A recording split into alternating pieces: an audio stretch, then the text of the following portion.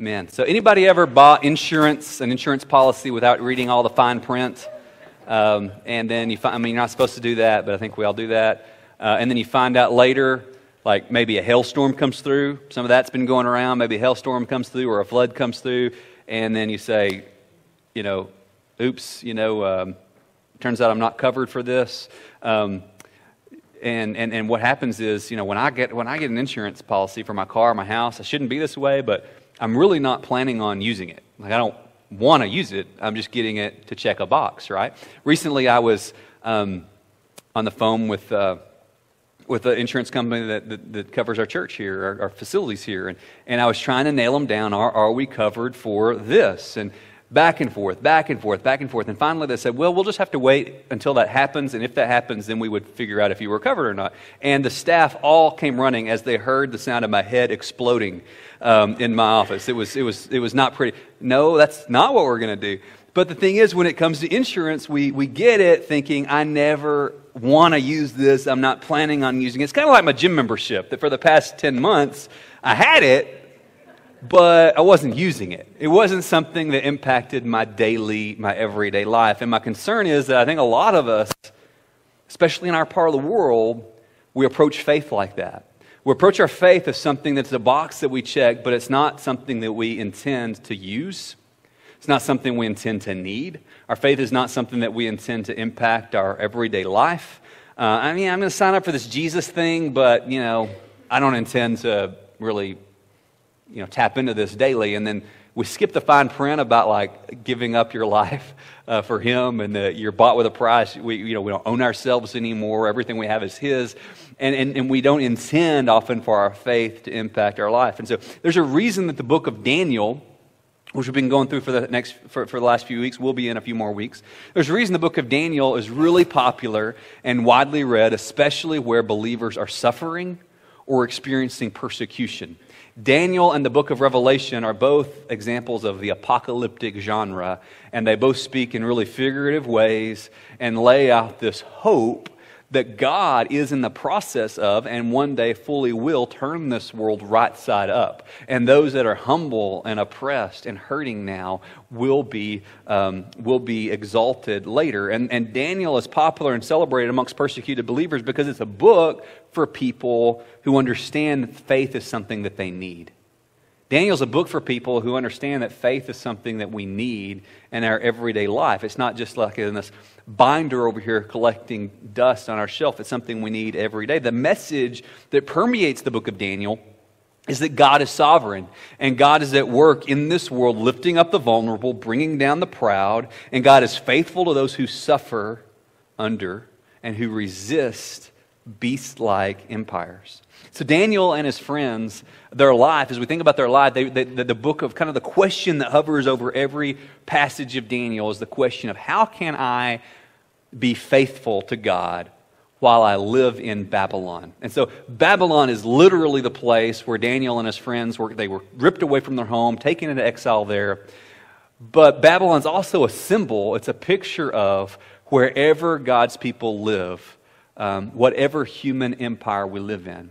And so throughout Scripture, especially again in the book of Revelation, Babylon is used as a symbol of the world system that we live in, and the world system that we're called to reflect Christ in.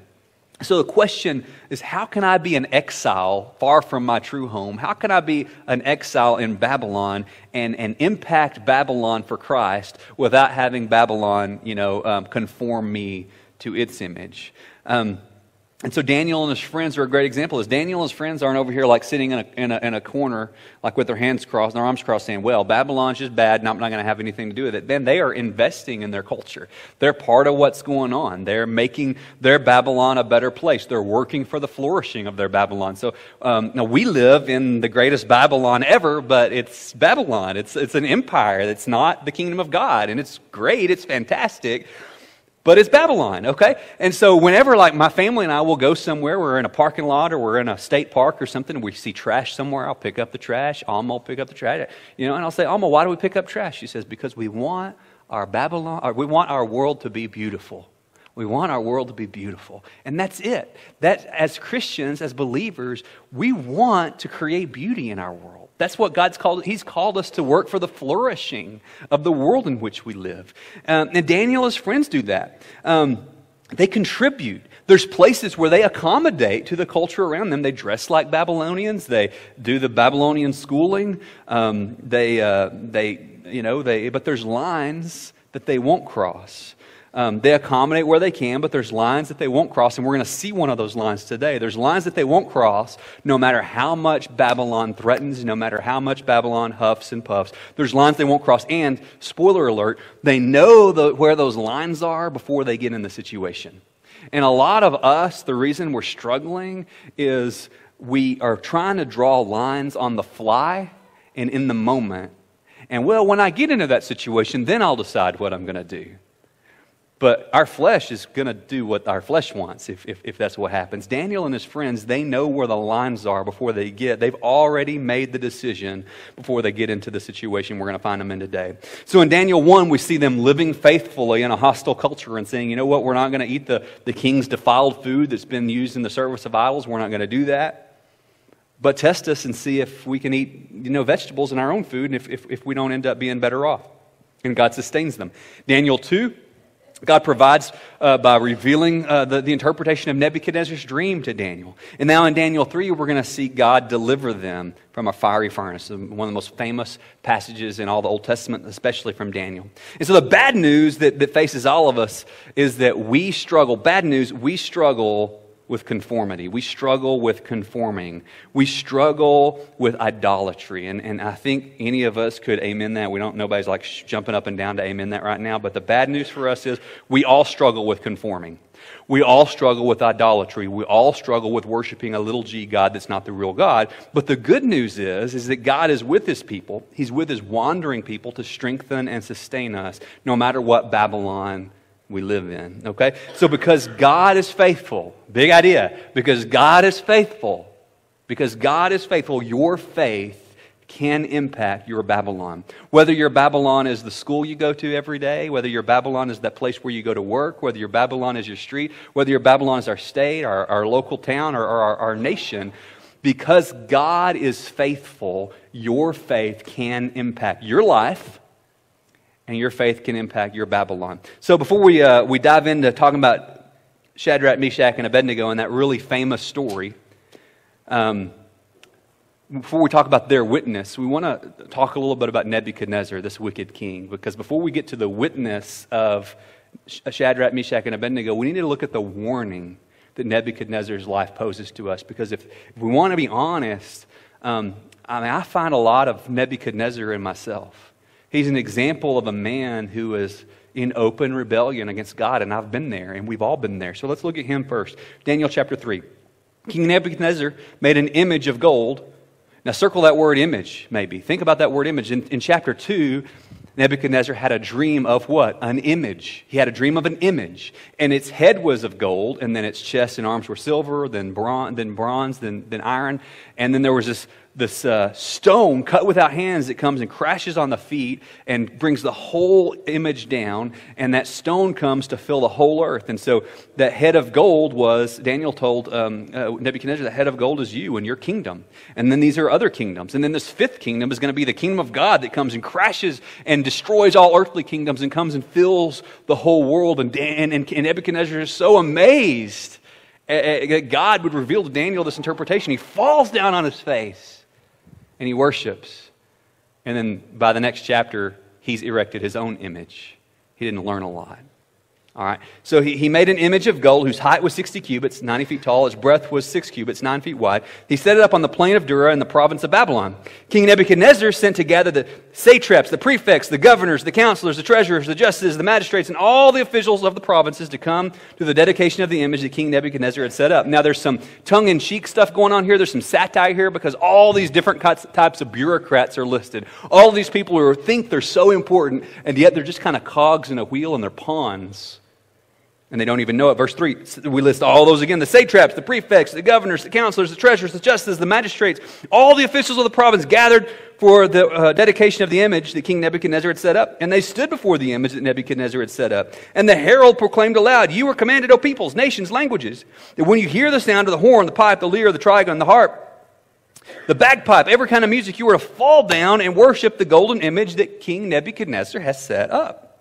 And whoever does not fall down and worship will immediately be cast into a burning fiery furnace. And therefore, as soon as all the peoples heard the sound of the horn, the pipe, the lyre, the trigon, the harp, the bagpipe, every kind of music, all the peoples, nations, and languages, they fell down. They worshiped the golden image that King Nebuchadnezzar had set up." And we know from the story that there's three guys that don't fall down.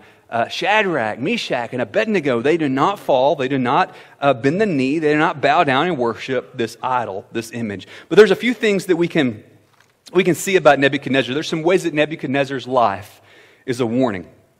At the end of chapter 2, again, he falls down on his face and he worships the God of Daniel. Because the God of Daniel has revealed the interpretation of this dream.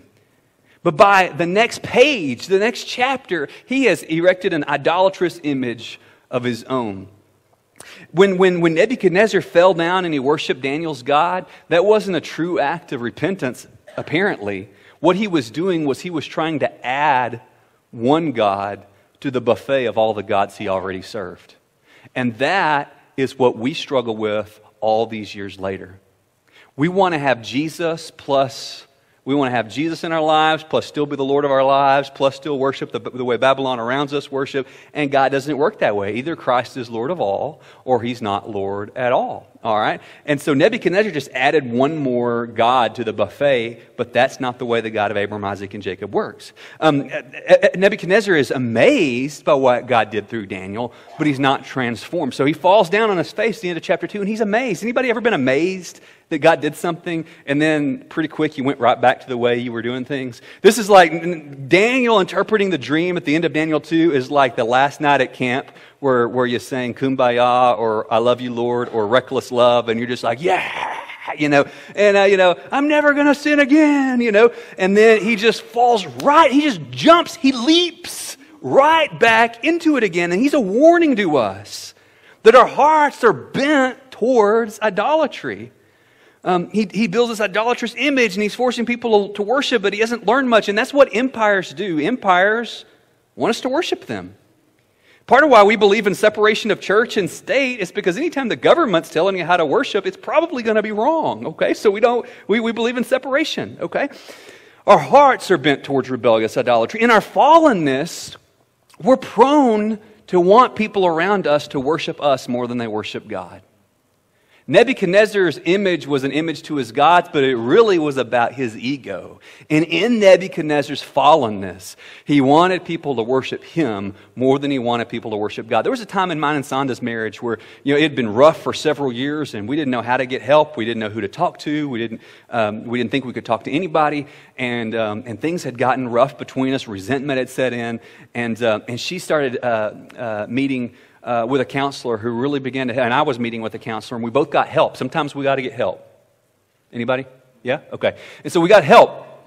It's a few years ago, and we got some help, and I saw Sonda start to grow in Christ. And I saw her start to seek Christ more than she was seeking me. How do you think I liked that? My flesh did not like that. I was worried that, man, I'm going to lose this woman. Like, I want things to go back to the way they were. And yet, what happened was, man, God transformed Sonda and he transformed me into people that are able to join each other in this incredible partnership. Do we do it perfectly? No, but we're on the same team and we're on the same page, and there was a lot of time we weren't. And what often happens in marriage is one of you is growing in the Lord and the other one will sabotage that. I've seen wives pray that their husband will come to know the Lord for years and years and years, and then he does, and then she'll sabotage it. And I've seen the opposite happen too. Because there's something in us that's like Nebuchadnezzar. We want to be the one worshipped. We don't want to see Christ getting worshipped. This happens in friendship. This happens in community. There's a part of our fallenness that we want worship for ourselves more than we want it for God. And another thing we see here is that almost everybody drinks the Kool-Aid without even thinking about it. The satraps, the prefects, the governors, the magistrates. Nebuchadnezzar says, all right, everybody bow down and worship or I'm going to throw you into a fire. They're okay, and they just bow down and worship the image. And that's the satire here. That's how Daniel is poking fun here. All these bigwig, fancy people just do whatever Babylon tells them to do, and they don't even think about it. They don't even think about the consequences. They just drink the Kool-Aid. They're mindless and they're robotic. And that begs the question, what Kool-Aid are we drinking? What Kool-Aid are you drinking right now? What are you taking that Babylon has just handed you and you just drank it down, and just because Nebuchadnezzar said to do it, so I did it? You see the parallel here? Everybody just does what their culture tells them to do. They just bow down like little robots, like little lemmings, and they're not even thinking for themselves. How are we doing that? How are you doing that? What Kool-Aid are you drinking? And so there's this warning of Nebuchadnezzar, but then there's this witness. Everybody alive? Yeah. Cool. There's this witness from Abraham and Abraham. I don't know where he came from. There's this witness of Shadrach, Meshach, and Abednego. Verse 8, therefore at the time certain Chaldeans came forward and maliciously accused the Jews. They declared to King Nebuchadnezzar, O king, live forever. You, O king, have made a decree that every man who hears the sound of the horn, pipe, lyre, trigon, harp, bagpipe, every kind of music will fall down and worship the golden image. And whoever does not will be cast into a burning fiery furnace. There are certain Jews whom you have appointed over the fears of the province of Babylon, Shadrach, Meshach, Abednego. These men, O king, pay no attention to you. They do not serve your gods. They do not worship the golden image that you have set up. So again, there's this question hovering through Daniel. How can I live faithfully in exile? How can I interact with the Babylon around me without letting the Babylon around me conform me? How can I live faithfully? And so a few ways we see what real faith looks like in the life of Shadrach, Meshach, and Abednego. One, real faith is countercultural. And countercultural faith stands out. The rest of the culture was just tripping over themselves to bow down to the image. Shadrach, Meshach, and Abednego are countercultural. They stand out. In a world that's in open rebellion, you don't stand out by being rebellious. When everybody is being rebellious, it's kind of hard to stand out by being rebellious. Everybody that's rebellious against God ends up kind of looking the same. And yet, here's these three that put God first, and they stand out. Countercultural faith stands out. We don't stand out by doing what everybody's doing. We stand out by seeking God first. It's interesting how everybody that's out there screaming against conformity ends up conforming to one another.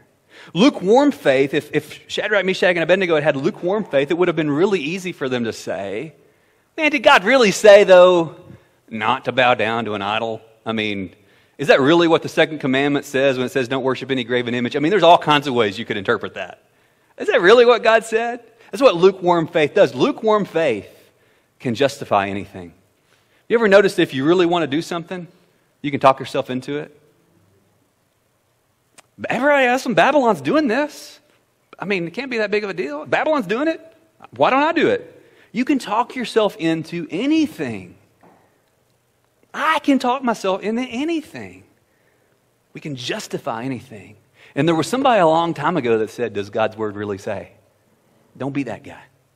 Countercultural faith will at times draw criticism. Notice these government officials come and they say, hey, these Jews, look at what they're doing. So there's a racial and an ethnic thing going on here because the Jews are a racial and an ethnic minority. And there's also a way that their faith is making them stand out. Their faith is countercultural. Real faith is actually part of your life. I'm not talking about the faith that you leave in the back seat between Sundays. I'm talking about the faith that's actually part of our lives. Will cost you some friends. Anybody know that? Real faith's going to cost you some friends, but it may gain you a family. Real faith may mean you eat some lunches by yourself and spend some Friday nights alone. I have. I survived. You will. Real faith is fleshed out in real community. We've had the Marvel movies on loop in my house for ever now, and so one that we've been on lately has been Guardians of the Galaxy, and there's this scene where Peter Quill a.k.a. Star-Lord, is trying to give this pep talk so they can go and fight this impossible battle, right? And he looks around and he sees, I see a bunch of losers. He says, and everybody kind of looks like you just look like. He says, no, I mean, I see a bunch of people that have lost a lot. And he presents his plan, and, there's certain death and all those things. And Gamora, this really stoic character, she says, I've spent all my life surrounded by enemies. It would be an honor to die surrounded by friends. That's exactly what's going on here. Shadrach, Meshach, and Abednego have spent their life surrounded by enemies. And now they have an opportunity to die. But they don't die alone. There's community here. They're going to walk through this experience. They're going to walk through this fiery furnace, and they're going to have the shared communal experience. They're going to walk through this with a bond that is going to be unbreakable because they walk through this fire together. Real faith may cost you some friends, but it's going to gain you a family. Real faith is fleshed out in real community. And so, if you're going to know what kind of Kool-Aid you're drinking, you need to have some people that are in your Kool-Aid.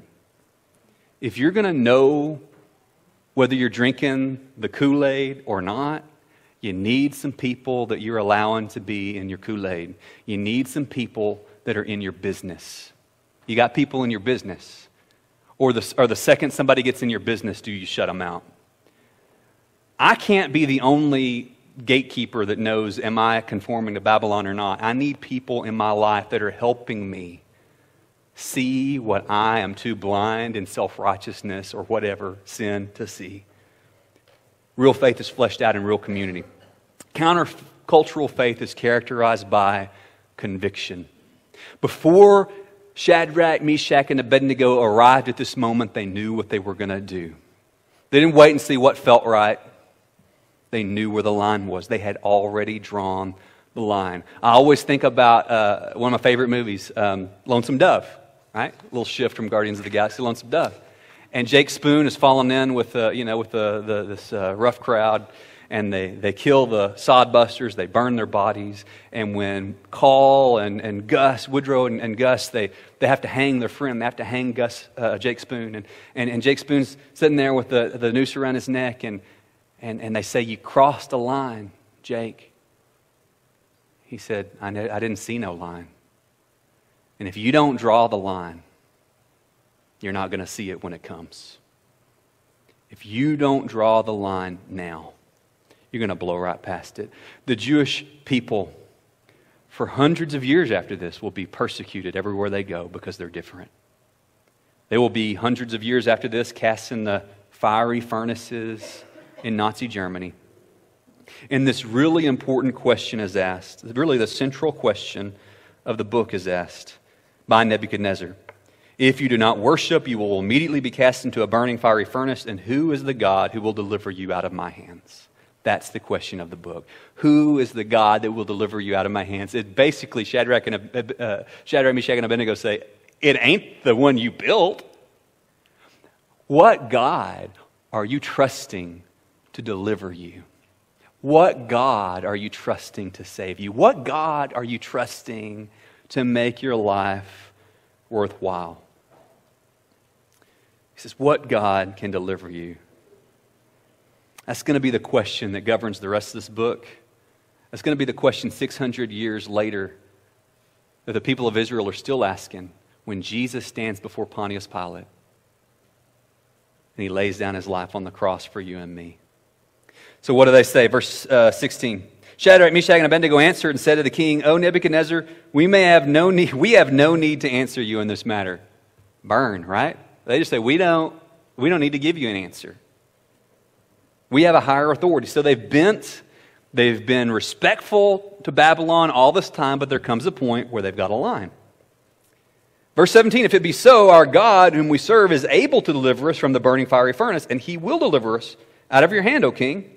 But if not, be it known to you, O king, that we will not serve your gods, we will not worship the golden image that you have set up. He says, catch that. So important. Our God is able to deliver us. But even if he doesn't, we're not going to bow down in worship. This becomes the defining story for hundreds of years for this people that resists. Faith says God can, but even if he doesn't. See, these men have watched their city be destroyed. They've seen their temple burned. They were torn away from their families and marched hundreds of miles in chains and put into the Babylonian indoctrination machine. Now they've seen their fellow covenant people fall down on their face and worship this image. If anybody ever had a reason to doubt that God would come through, these guys have every justification to doubt that God would come through. And yet they say, God can, but even if he doesn't, we're going to trust him. Faith says, I believe God can give me that promotion, but even if he doesn't, I'm going to be faithful where he has placed me.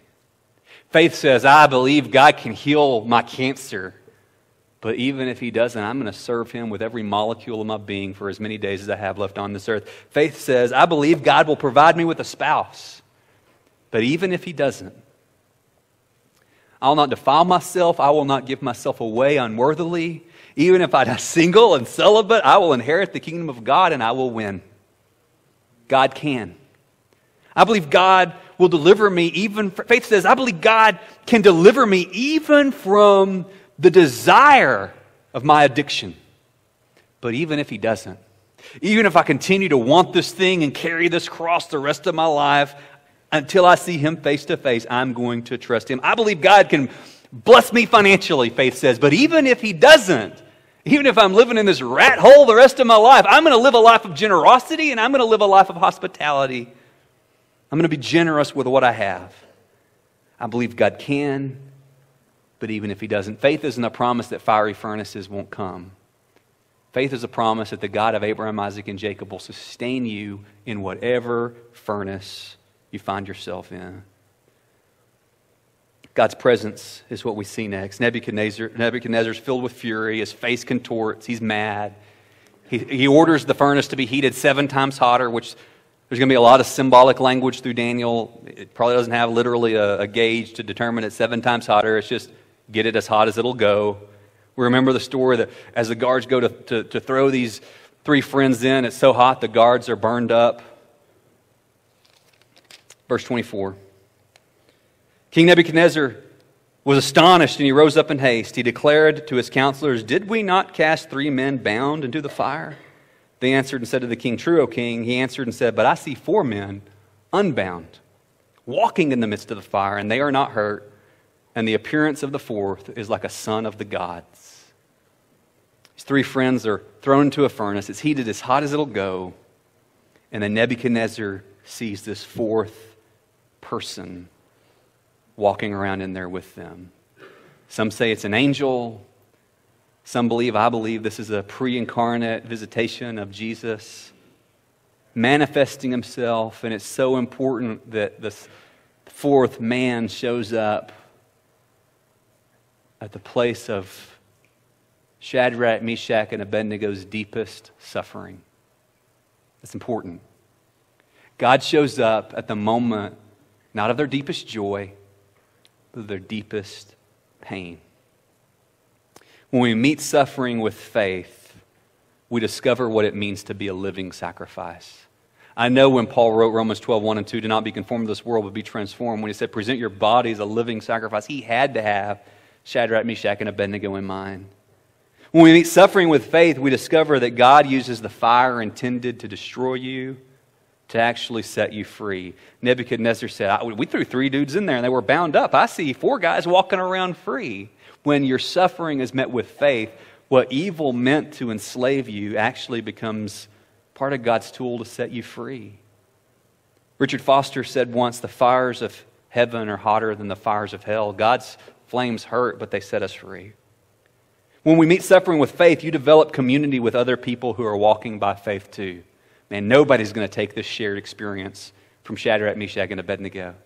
But you know, when the heat turns up, when the flames get hot, that's often when we cut and run from the people in our lives. That's when we give up on our relationships, our friends, our community, our life group, our marriage, whatever. But when those flames are hot, That's when God is wanting to forge something. Community gets forged, not just found. And to forge something requires a lot of heat. You develop community with others who are walking by faith too. And finally, we deepen our dependence on the God who's with us in the flames.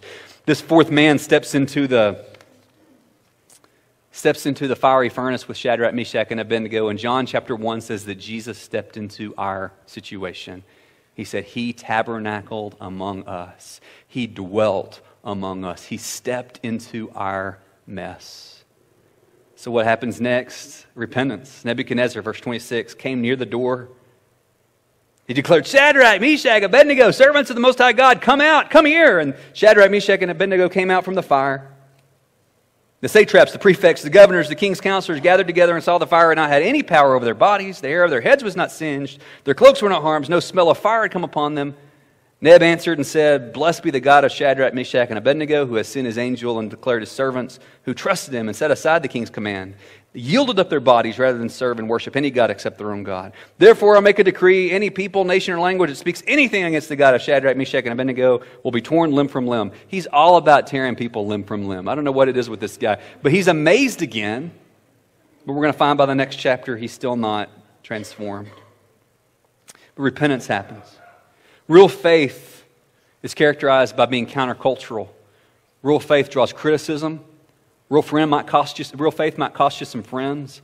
Real faith is characterized by conviction, and real faith leads to conversion.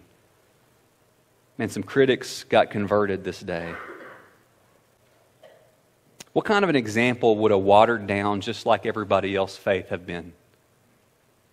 If Shadrach, Meshach, and Abednego had just been like everybody else, what witness would that have been? They were a little weird. Whenever you don't do just what Babylon does, you're weird, right? And none of us want to be weird. Well, guess what? These guys were weird. And God used them. So what Kool-Aid have you been drinking?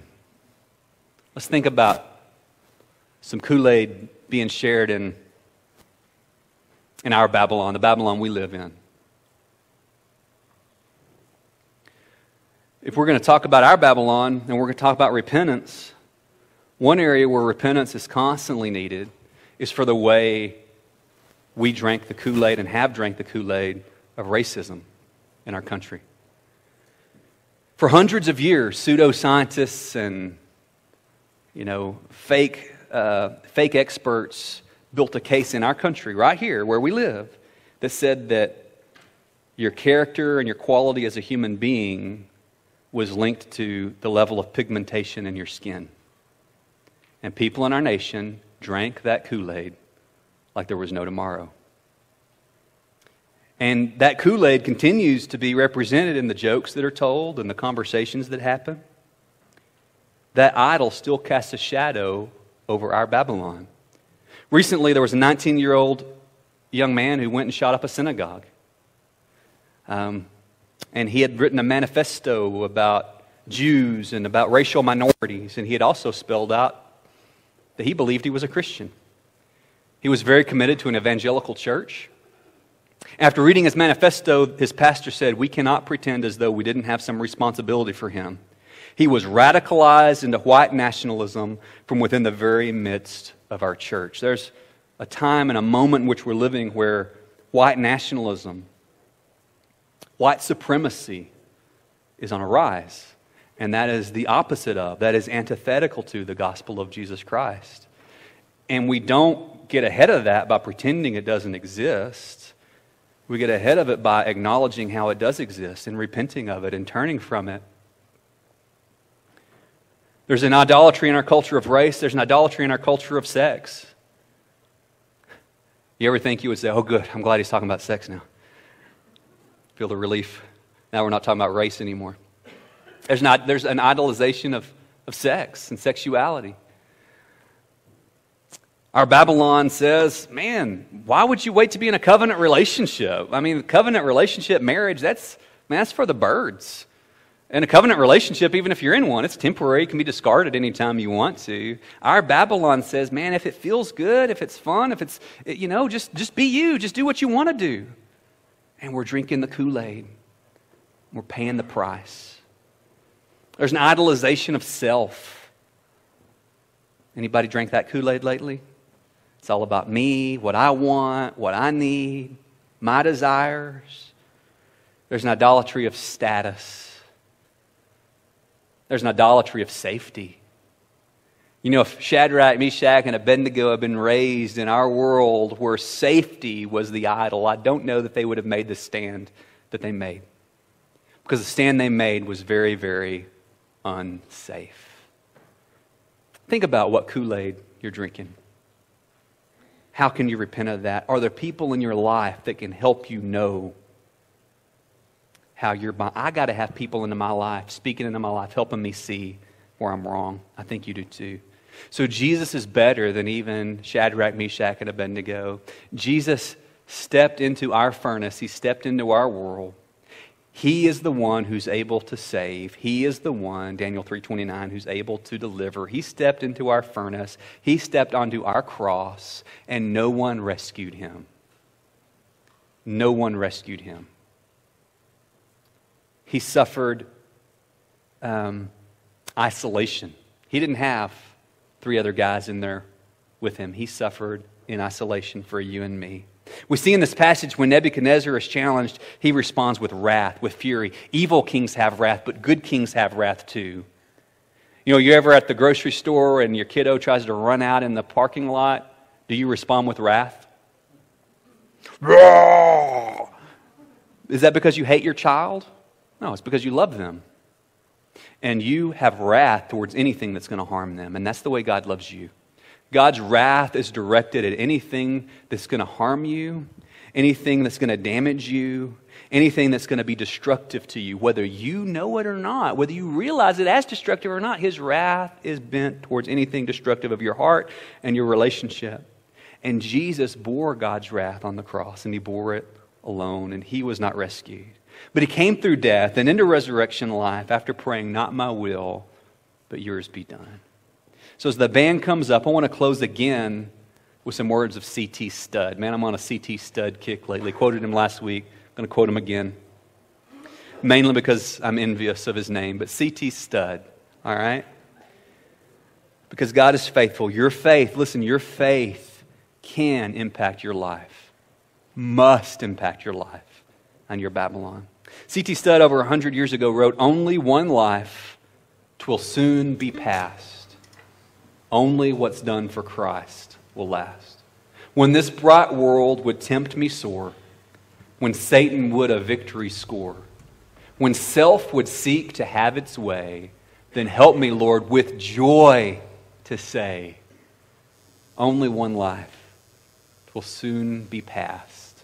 Only what's done for Christ will last." I believe, whatever your situation is, I believe God can. But even if he doesn't, I'm going to serve him.